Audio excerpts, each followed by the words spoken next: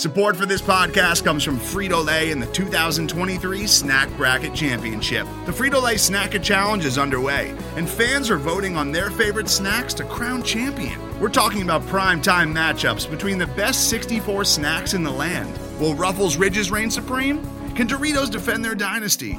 Or will Smart Food use their smarts for a surprise upset? Only you can decide.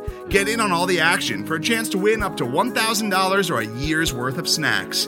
Let your snacks be heard. Just go to fritolaysnacket.sbnation.com to vote and enter for a chance to win. No purchase necessary. Sweepstakes ends April 3rd, 2023. Void where prohibited. Year's worth of snacks awarded in the form of 52 coupons, each good for one bag of chips. See official rules at fritolaysnacket.sbnation.com.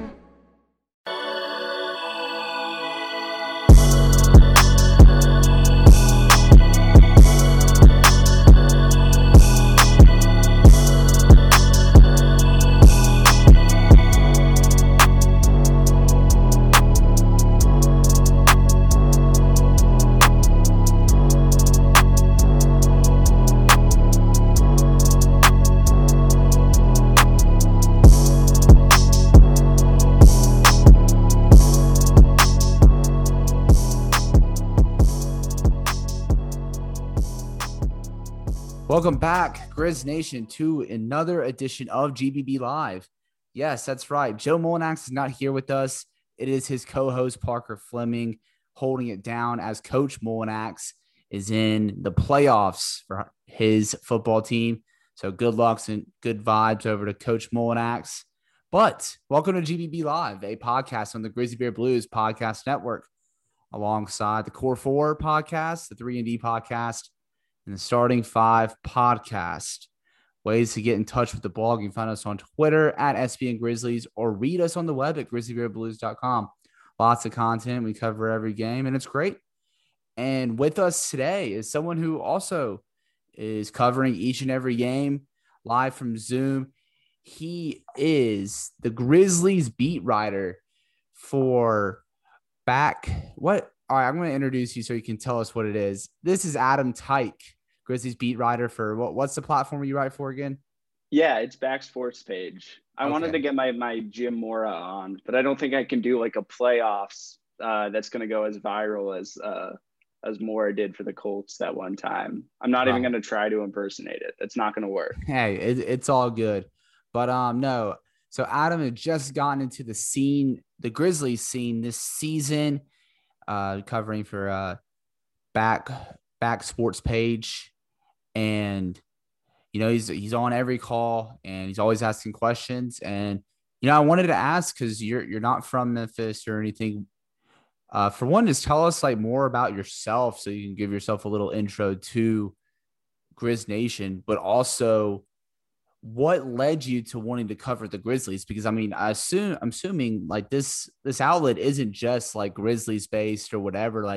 You probably have free reign to cover whichever NBA team that you wanted, but you chose the Grizzlies. So I want to hear just more about yourself and just how you got to covering the Grizzlies. God, Parker, I can't believe you blew my cover of not being from Memphis. I try really, really hard to keep that.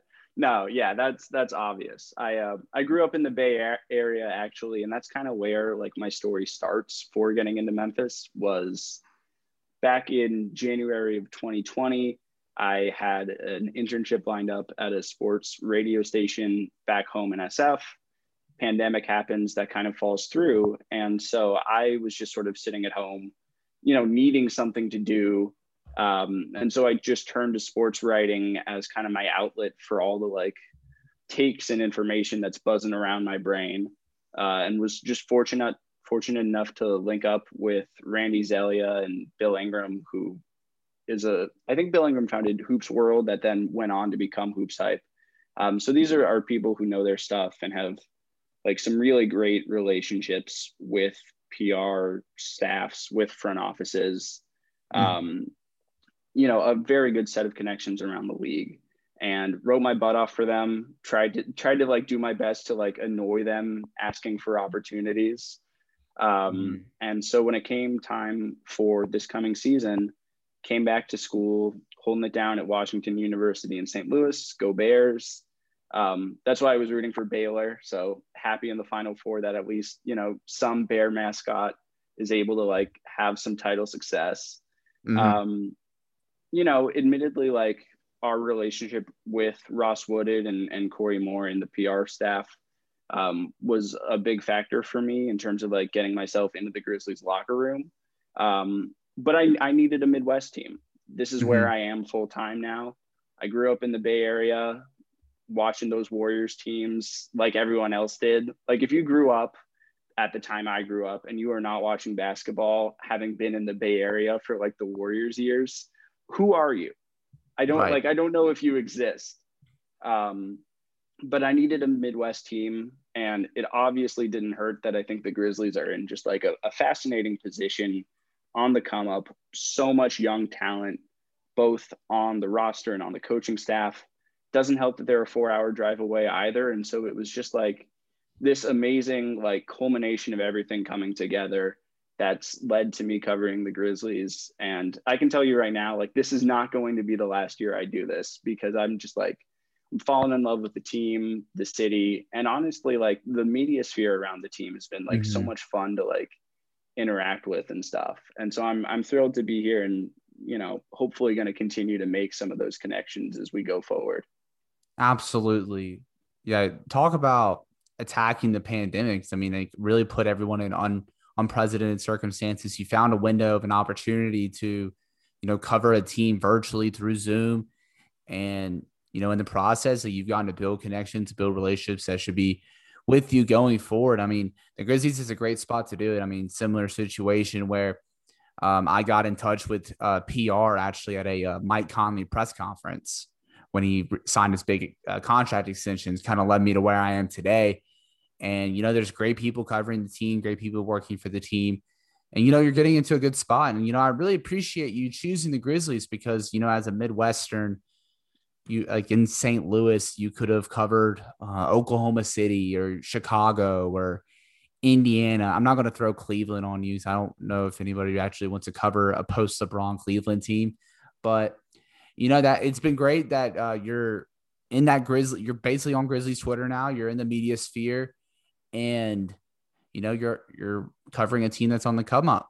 And one thing I want to ask you, just because this is your first year covering the team, kind of like an outsider, like veering his way into being like an insider, is whether it's on or off the court, what have been like some of your biggest impressions on this team so far? Well, first of all, like we're going to have to do some like temperature checks after this next year's round of Coach of the Year voting comes in, because I'm expecting that Taylor Jenkins is going to get heavy consideration, if not for the first like couple of spots. You can Mm-hmm. argue for maybe a Quinn Snyder or Monty Williams. I wouldn't really look at you, Cross, if you Yeah. did that. But after that, like to me, that spot's Taylor Jenkins. I mean, he is just a heck of a coach. Like looking up and down the roster, the people that he's been able to maximize, with such a young team as well. Like Minnesota, OKC, Detroit are sort of the similar comps in terms of the ages of teams around the Grizzlies. And all of those teams are like floundering. Mm-hmm. And yet in like a stacked West, probably the most stacked conference that I can remember in my time watching basketball, like Jenkins has the team right there. It's just an incredible accomplishment. And I think sort of melding that into more off the court stuff, like it's just been so much fun for me trying to get to like pick Jenkins' brain. Like as sort of the outsider turned insider, as you said, like it's very much a feeling out process. Mm-hmm. Like you have to figure out like, okay, what do these people like to talk about? Like what sort of stuff do they shy away from? Like how do I press these people's buttons in ways that like build relationships Yeah. and ultimately like get me the material that I'm looking for? And like with Coach Jenkins, I sometimes sort of feel like I'm going up against like a chess grandmaster or something, because you can just tell with him and with plenty of others on the team as well. Like I by no means want to limit this to the coach. Like he is just such a smart dude where he's great at giving you material if he wants. If he doesn't want to let something on, he can talk for 2 minutes, but also not really like provide you with any information that's going to compromise the game plan or whatever.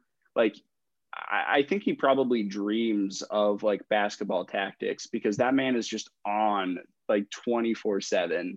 And as someone who's sort of covering a team for the first time in this sort of level of intimacy, it's really like cool just to watch him go through the motions. Mm-hmm. Yeah, for sure. And so, I mean, in my time as like covering the team, I've been around three coaches. Three coaches. So Fizdale, JB Biggerstaff, and Coach Taylor Jenkins. They're all great. They're all good in their own regard. But I mean, the thing that just that's caught my eye with Coach Jenkins is just how smart he is, a basketball mind. He's not afraid to get into like the nitty gritty details with you, as far as game plan and strategy, and throwing out like basketball lingo and all that. It's very I don't want to say refreshing, because I'm not trying to throw any slides over at Fizdale or Bickerstaff, but like you could just kind of see like what Coach Jenkins is trying to build, not just from an X's and O's standpoint, but from a cultural standpoint, as far as building a good locker room culture, a good place where you may have to talk to a young player about like why he may not be playing, but also have him ready for that next man up kind of deal. Like as we saw with Xavier Tillman, he was catching the DNP CDs a few weeks ago, and then Winslow went down, opportunity opened up, and he kind of picked back up to where he was in January when he was making his initial debut and his initial run. Guys like Killian Tilly and John Conchar last night kind of stepping in and providing a little bit. Now, I mean, not exactly to their level, because those are probably the two best bench players on the team. But what you were missing with Brandon Clark and D'Anthony Melton, you had guys like Desmond Bain, John Conchar, Killian Tilly, Xavier Tillman, all stepping up to kind of fulfill that role by committee. So it's been great to see. And another thing I'll ask you too, I'll put you on the spot here. I'm going to say John Morant excluded, because it's an easy answer for anybody. But who's been your favorite player on the team to cover this year? Ooh, okay. Wording of these questions is difficult, because like there's to cover, there's to watch, there's in general. How about we say cover can be like whether you can have it to be like talking to and stuff like that, but also just kind of like analyze their game. Okay. So on a strictly coverage basis, Dylan Brooks is making a really late surge. As of late, that dude's been absolutely like on a roll of comedy in his press conferences. I will go with Grayson Allen though, only because the times that you can sort of get him going about his shooting is just incredible to sort of just sit back and listen to in press conferences. Like I've made this joke on Twitter before, but it feels like you're sitting in like a TED talk of someone running you through the motions of what it takes to be a 40% shooter at an NBA level. Mm-hmm. And maybe it's just a basketball geek in me, but I find that super duper cool to interact with and listen to. In general, sort of pulling it back from just, the conversations that we're having as media members, that gets a little bit more difficult. Oh man, I think I will have to commit to Kyle Anderson, only because I think his story is just incredible. You see the amount of work that he's put into his game every night. Kind of exemplifies the Grizzlies mantra of versatility and doing whatever the team needs him to do. He can play the three, he can play the four, he can play make. There's really not much that Anderson can't do. It also doesn't hurt that like the slow-mo factor of it all, like he's just so much fun to sort of watch as he plays at a completely different speed than everyone else on the court, and like totally makes it work. Like it's him and Jermaine O'Neal as like my two favorite unorthodox players. And O'Neal, that's just for like his free throw, where he takes some dribbles and from like picking up the ball to shooting would be about 10 seconds. And you get like a lane violation on every other free throw, which I thought was like a fun strategy to get like infinite redos. But that's only at the free throw line, right? And Kyle Anderson's sort of doing that, throughout his entire game. And then now add on sort of the fundamentals that he's been able to build up so well with the shooting and the playmaking, and even really his emergence on the defensive end. And I just find it like completely endearing. A big slow-mo guy over here.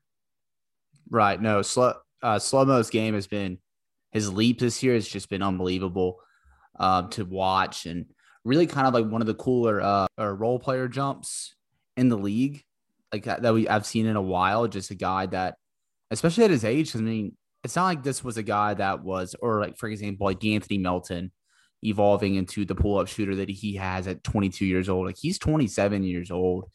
And I think that what he's done this season is just really kind of jumped his values. I mean, you could put him like in the same stratosphere as 3D players. It's kind of like a Robert Covington, like a guy that you can plug and play anywhere. You can have him at your 4. You can have him off the bench as like a big backup point guard. You can have him defending the other team's 4, the other team's 3, other team's 2. He's just such a malleable player, and that's very valuable in today's NBA. I will say, Adam, you very close to becoming my new best friend, because you said Dylan Brooks, and obviously, as you've seen in your short time on Grizz Twitter, there is Dylan Brooks Island. So obviously, we are offering space to you if you would like it. But also, too, I've been a big Grayson Allen fan since he was at Duke. I've always been a Duke fan. Like, JJ Redick was the first Duke player college basketball player I'd ever watched. So just grew to like Duke. And I was ecstatic when he became a Memphis Grizzly.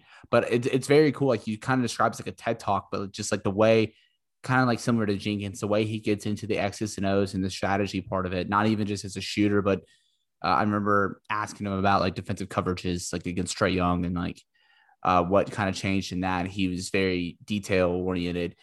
Something that Sean Coleman always tells me, that he sees Grayson becoming a coach one day. And you can see it. Like, he's very smart basketball mind that's just not afraid to get super detailed. Today's episode is brought to you by Cars.com.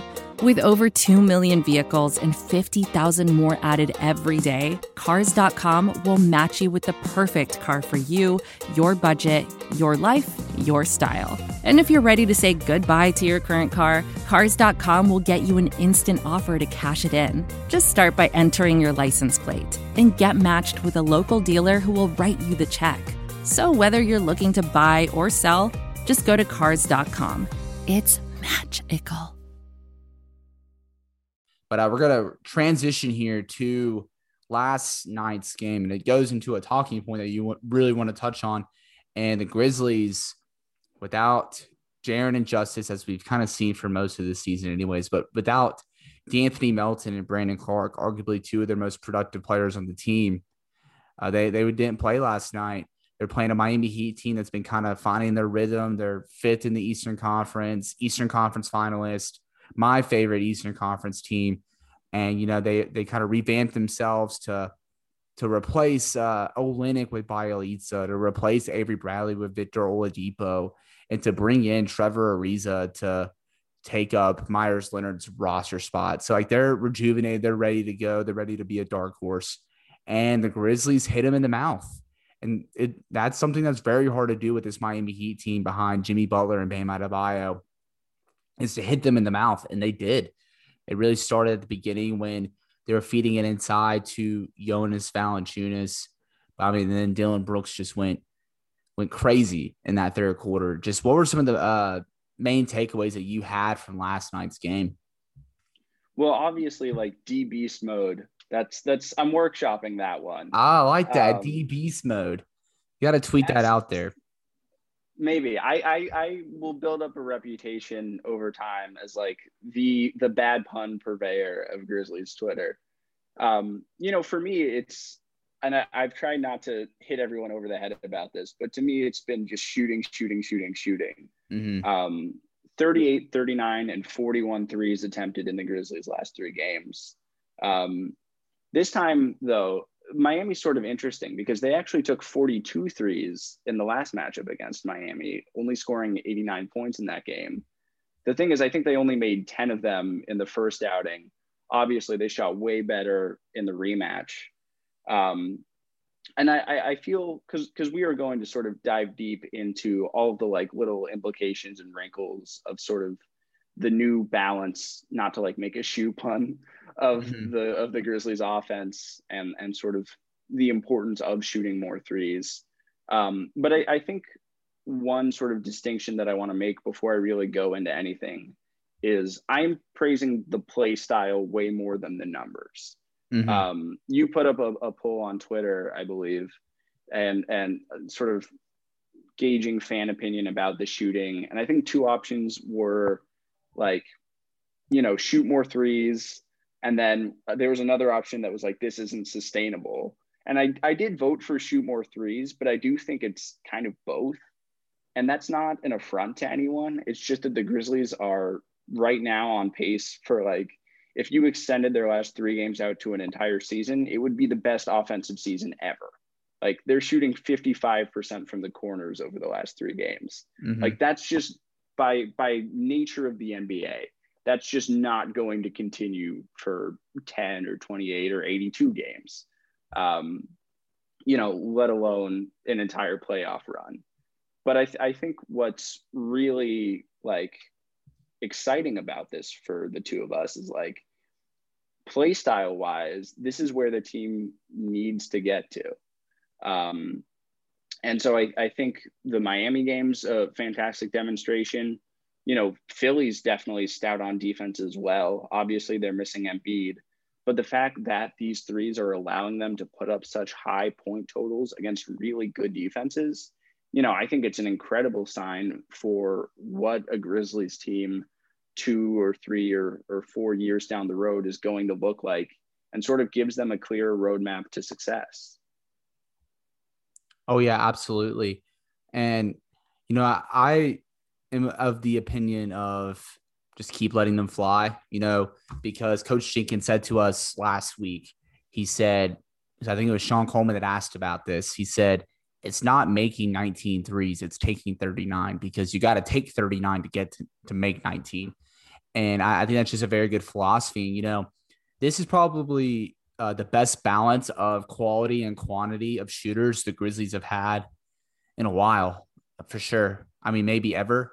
I just don't want to get too hyperbolic and say forever. But I think one thing that is kind of like playing a little factor into it is, you know, you have guys like Grayson Allen and DeAnthony Melton that have high 3-point rates. Like a lot of the times they typically trend more towards that 40 to 70% of their shots or threes. But you also have Dylan Brooks, who's improved over the past several games as a 3-point shooter. He's shooting almost 40% over this past 10 game span. You have John Morant. Before last night, he had 9 games in a row where he would hit at least 1 3. You had Desmond Bane, who's shooting about 4 to 6 a game.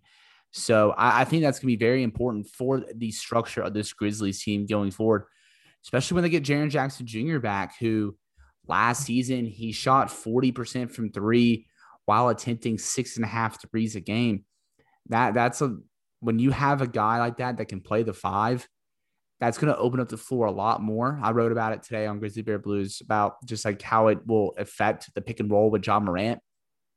And it's just going to open the floor, and it's just going to give the Grizzlies a plethora of weapons that they can look at.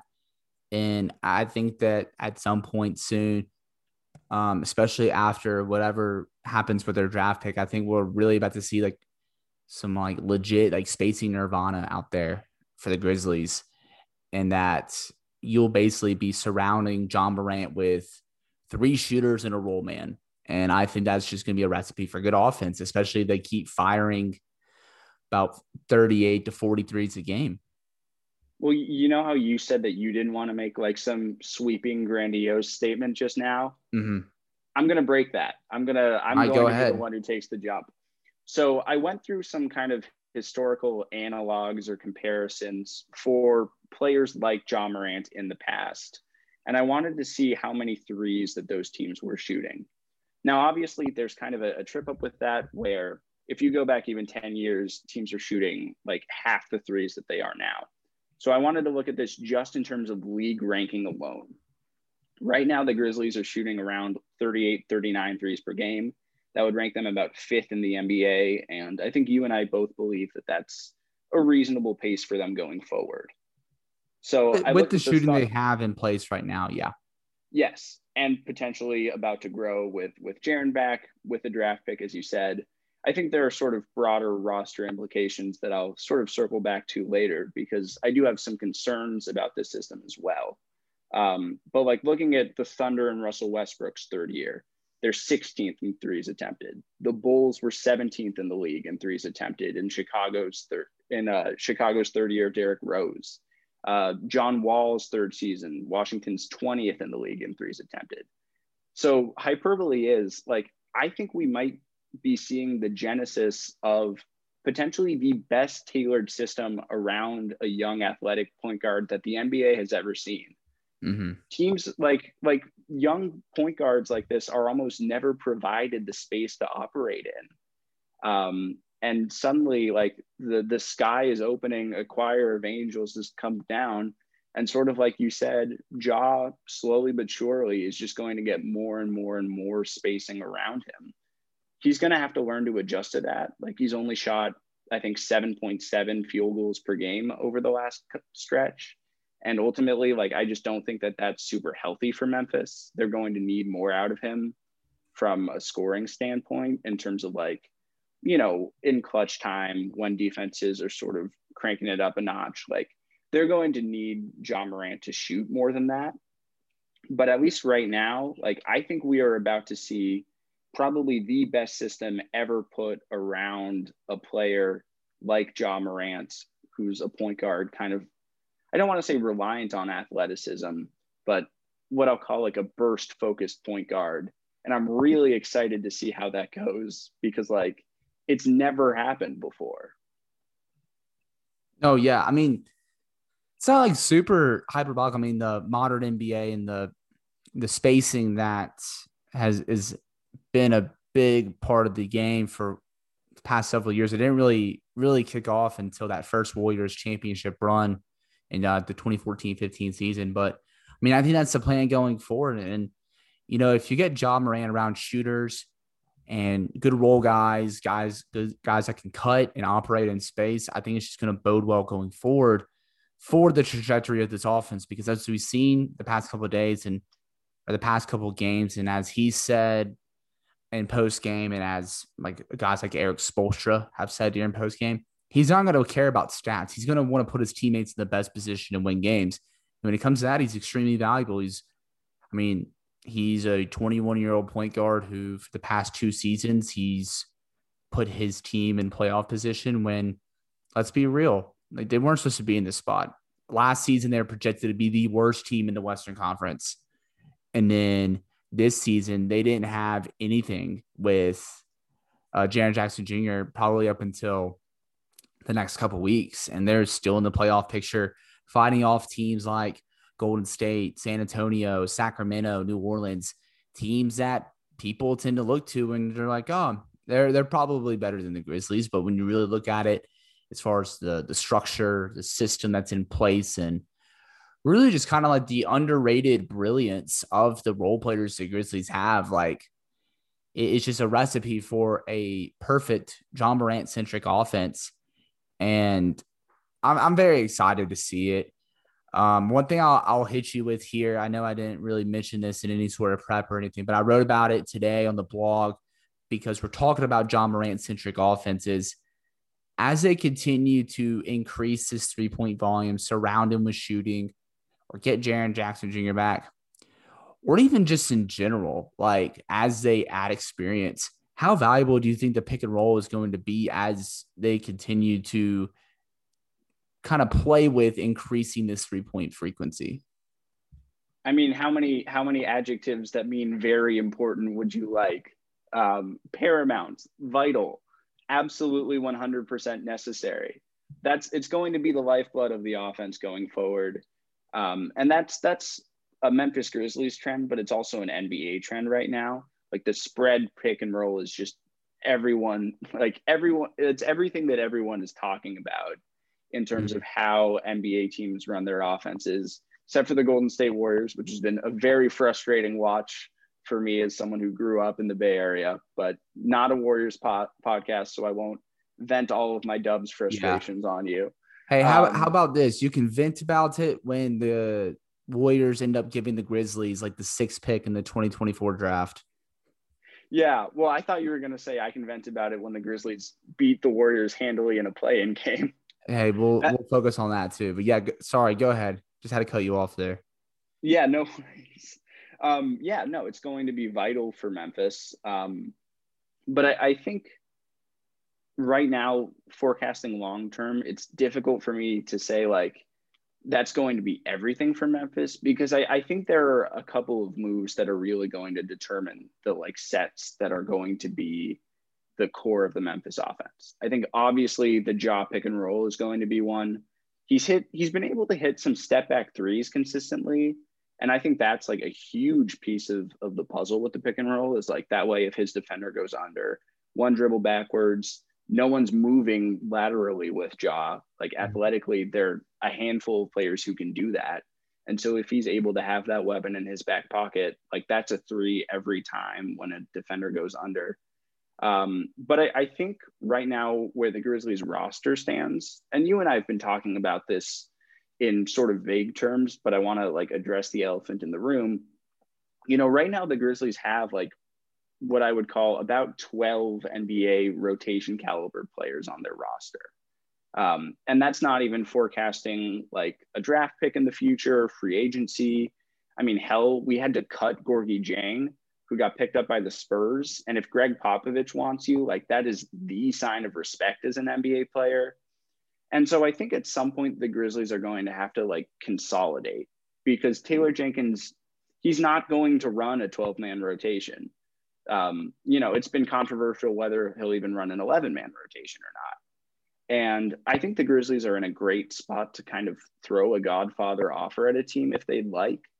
You know, they don't have one huge contract, but what that means is they can sort of piece together players to sort of fit their package specifically to a team's need. One of the players that I was poking around with the trade machine on today was Karl Anthony Towns. Like for Minnesota, for example, like we can throw them Valanciunas, because the Grizzlies wouldn't need Valanciunas anymore if they had Towns on the team, obviously. But if they're trading for someone like Bradley Beal, you know, maybe it's Dylan Brooks and Justice Winslow who are the matching salary, you know, and then take into consideration the picks, plenty of young players on the cheap, like Grayson Allen, Brandon Clark, Melton. Actually, Melton just got the extension, but like Desmond Bane, you know, those can all be sort of thrown into the deal to sweeten the pot. And so I think within like the next couple of years, Memphis is going to have another, like, if not superstar, then star player on the roster that's sort of going to determine what the other components of this offense look like separate from the pick and roll. Mm-hmm. Yeah, no, it's going to be very interesting to see. Obviously with the roster consolidation, that's like a whole nother podcast. I think we could probably go on for 2 hours about that, but I'm not going to do that to our listeners or to Joe Molinax or anything. But no, I really think that the pick and roll is going to be a very vital part of the Grizzlies' success. And I kind of compared it to something I want to see more of, is like a higher pick and roll, like starting that pick and roll more out like that 28, 30 feet range.